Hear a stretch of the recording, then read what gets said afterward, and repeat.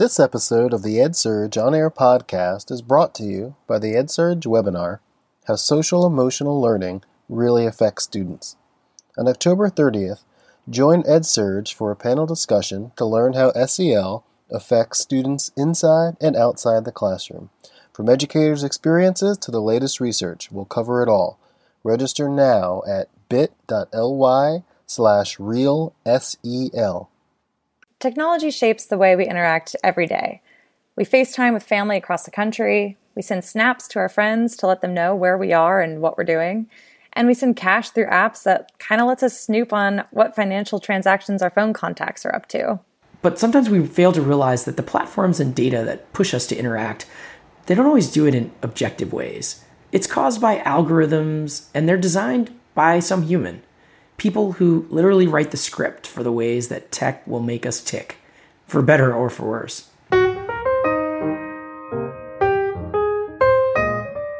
Hello and welcome to the EdSurge On Air podcast. I'm Jeff Young. And I'm Sydney Johnson. This area of research of attempting to apply design to encourage certain behaviors is called persuasive tech.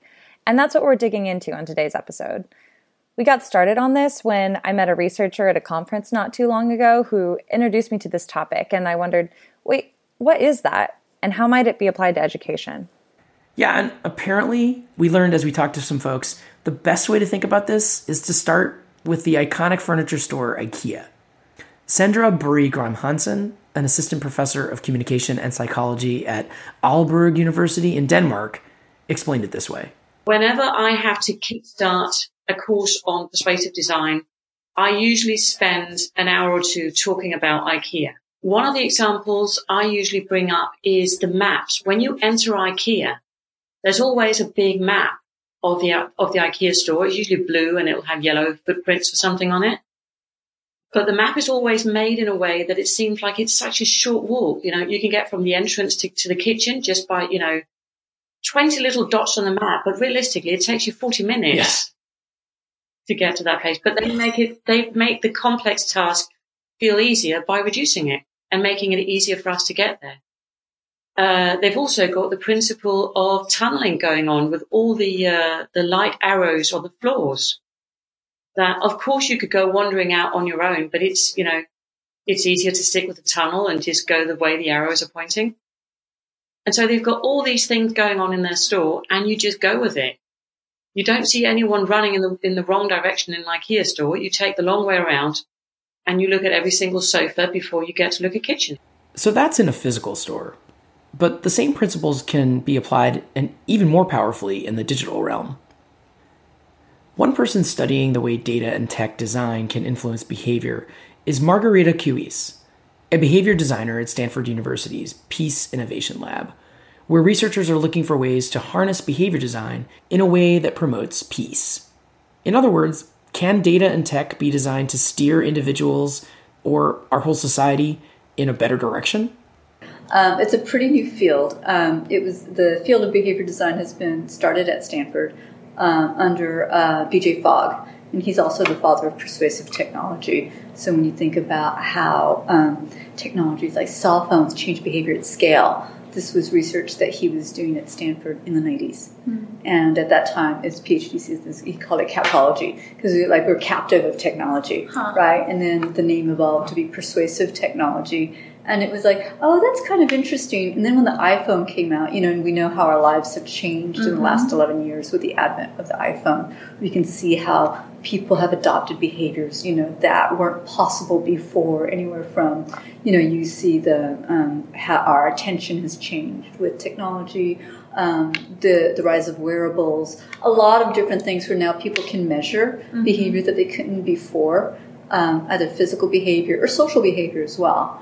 About 9 years ago, BJ started looking at, well, how do I systematically teach people how to design behavior, right? And so he started coming up with frameworks for that. So when we look at behavior design, we're really talking about a systematic approach for engineering behavior. Well, if you can do that with inane behaviors, with silly behaviors, could we also do that in a way that would promote peace? So Mark Nelson and I started down this path of saying, well, what is peace? Mm-hmm. in this age, this digital age, and we determined that it was really about how good can we be to each other, and how good can we be to each other through mediating technology, and across some sort of difference boundary, whether it's gender or race or nationality or language or anything. Because we live so much in the digital world, the way we design the software and how we design the technology all of a sudden has an impact on how we interact with each other. In higher ed, we see these sorts of quiet cues all the time. They mostly take the form of nudges, those text messages or emails sent to students reminding them about important upcoming deadlines or financial aid, or just to check in on their grades to see if they're dipping and flag them if they are.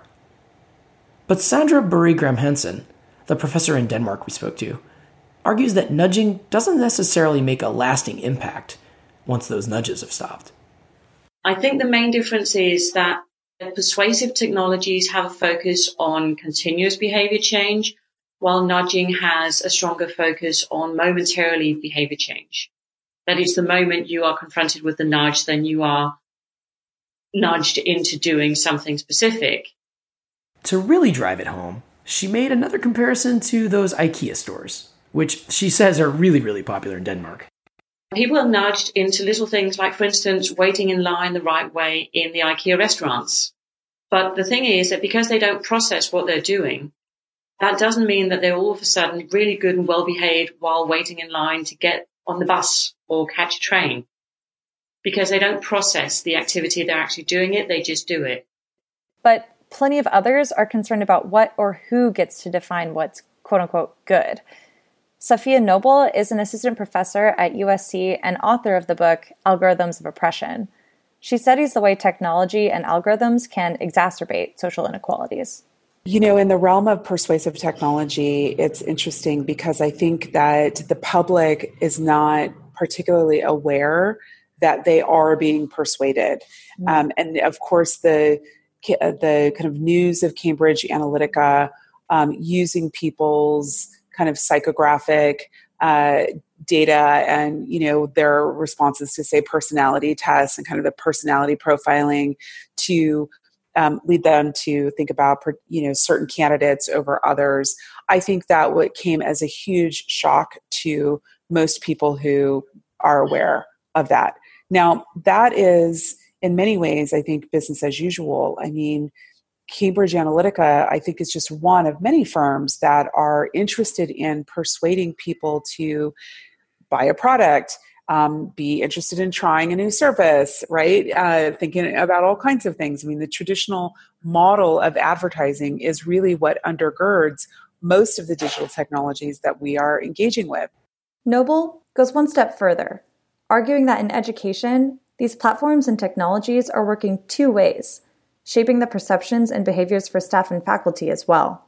Well, you know, we know that, for example, admissions officers and offices on university campuses are engaging with large-scale databases that help optimize decision-making for them. And I think that we could think of that as kind of an analysis of a whole lot of different kind of factors that students report out on about their activities and grades and test scores and who they are and keywords they might be using in their essays.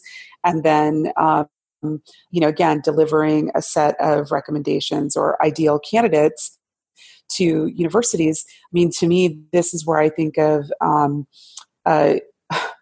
you know, really troublesome ways of thinking about admitting students to a university, because of course there are plenty of people who should go to college and who are brilliant and who may not have the right keywords, so to speak, in their backgrounds, right? That can't be optimized for when a database is kind of looking and trying to do analytics on their profiles. So these kinds of profiling systems that we see in higher ed, I think definitely require a lot of more study. They are certainly persuading the decisions around admissions, who might be the most likely to, for example, stay and matriculate all the way through versus potentially dropping out. I think it narrows the playing field for a lot of people and really again, raises a whole host of new questions about how systems like universities are being kind of persuaded towards certain types of profile students and not others. And these are not kind of the sexy ways people think about persuasive technology, but those are at play already. But proponents of persuasive design see some of this concern as counterproductive. Don't get me wrong, it's not about teaching everyone how to be able to design persuasive technologies, but it is making sure that people, and I would say perhaps especially younger people, understand the principles of what these different systems are doing. Because if they understand the principles of persuasive systems, then that also means that they are able to reject unwanted influence. And that pretty much means that they are still in control. Still, Cuis is not shy to point out the risks and concerns within her own field. If you do it well, we could create systems where we could have mutually beneficial interdependence and mutually beneficial economies. And if you don't do it well, you end up with polarized societies. And it's not only well-intended university researchers working on this technology, of course. Private, loosely regulated companies are thinking about designing our behavior every day, from the apps we use on our phones to the ones that monitor our homes. But what about those potential good applications? Could there be a way that behavior design could push a faculty member to avoid some of their own biases? Could the technology really change students' routines so that they complete courses and their degree? Maybe I'm old school about it when it comes to students. I do feel like, having the capacity to make a lot of decisions and manage their own academic success and pathways is really important, and it's valuable. And to the degree that, the learning management systems and otherwise are kind of shaping their behavior, I think that in the end will probably do them more of a disservice. In some ways, this kind of Pavlovian shaping of student behavior, I think, again, is something we want to pause and think about whether that's helpful. I mean, it may, in fact, get 100% of the papers turned in on time, 100% of the time, but, is that the point? Or is, writing great papers, making mistakes, getting feedback, going back and forth? I mean, I don't know what we're socializing students for around some of the technologies that I'm often encouraged to use in the classroom, and some of them I don't use, quite frankly. When I think about things like bias, again, I don't think that's something that you can automate out of people by kind of giving them a strike or a ding or, making them aware in ways that kind of use these technologies. I mean, I'm not sure how one polices, faculty behavior such that, you get those kinds of outcomes you're looking for. I think what happens, one of the most effective ways to reduce bias, and when I say bias, I mean like help, faculty to engage in anti-racist behavior, right? Or in behavior that empowers women and, multiple genders in their classroom is more education. So, I guess the question is, do these systems, what's their relationship to better educating and keeping a process of lifelong learning alive for teachers and instructors, professors, and so forth, and including students? Okay, so what should we do? There's bias in everything, right? And so the trick is, how do you make the technologist self-aware? So we're in this interesting time where coders have an inordinate amount of power without the commensurate training. So part of what my lab looks at is safe deployment of technology, because any and all technology can and will be weaponized. Or it can and will be used for bad intent. The creators of Twitter did not intend to destabilize democracy and allow for the proliferation of fake news. That wasn't like they were sitting there going like, oh, wouldn't that be great if we could do this? We're going to unleash this power. It just didn't occur to them, right? The designers of NAST, and the New York Times had a story the other week about how domestic violence abusers are using all these IoT devices that we have in our home to harass their victims by changing the combination locks on these digital locks, by using the webcams that are used for surveillance against, burglars on the occupants of the home, changing the temperature, gaslighting those victims digitally. Now, I bet the product developers at Nest, it never occurred to them that someone might do that remotely with an app to harass someone in their home. So knowing that we see this with every new technology now, I detect a pattern, then you say, okay, how do we bring ethical concerns at conception of the technology and say, okay, I need to, since we're gathering all this data anyway, how do I have engineers looking for patterns that are unusual? And so having a level of self-awareness. I think part of it is for institutions, for companies, for customers to ask those questions and to say, I need to see an audit trail. How do I check? If I have a question, if there is an algorithmic bias, how can I verify that? There needs to be an ability to do that in some way. And this is all very new and it's pretty young. But the first step is to ask the question. And so, again, market demand, right? So just as people want organic range-free chicken and they want cruelty-free cosmetics, we need to have ethically developed software. And we need to have evidence that has been done to some standard, some certification. You can't be a civil engineer in the state of California without being a registered engineer, knowing how to do seismic, buildings. You can't build a building in California that won't stand up to code in an earthquake.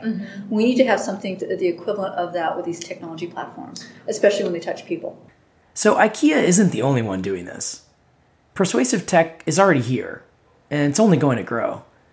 The real question seems to be, how do we make that growth in a healthy and productive way? Yeah, and how do we make sure that this world we're shaping is one we actually want to live in? We should understand the ethical frameworks around those technologies. We should understand whether we have an opportunity to opt out.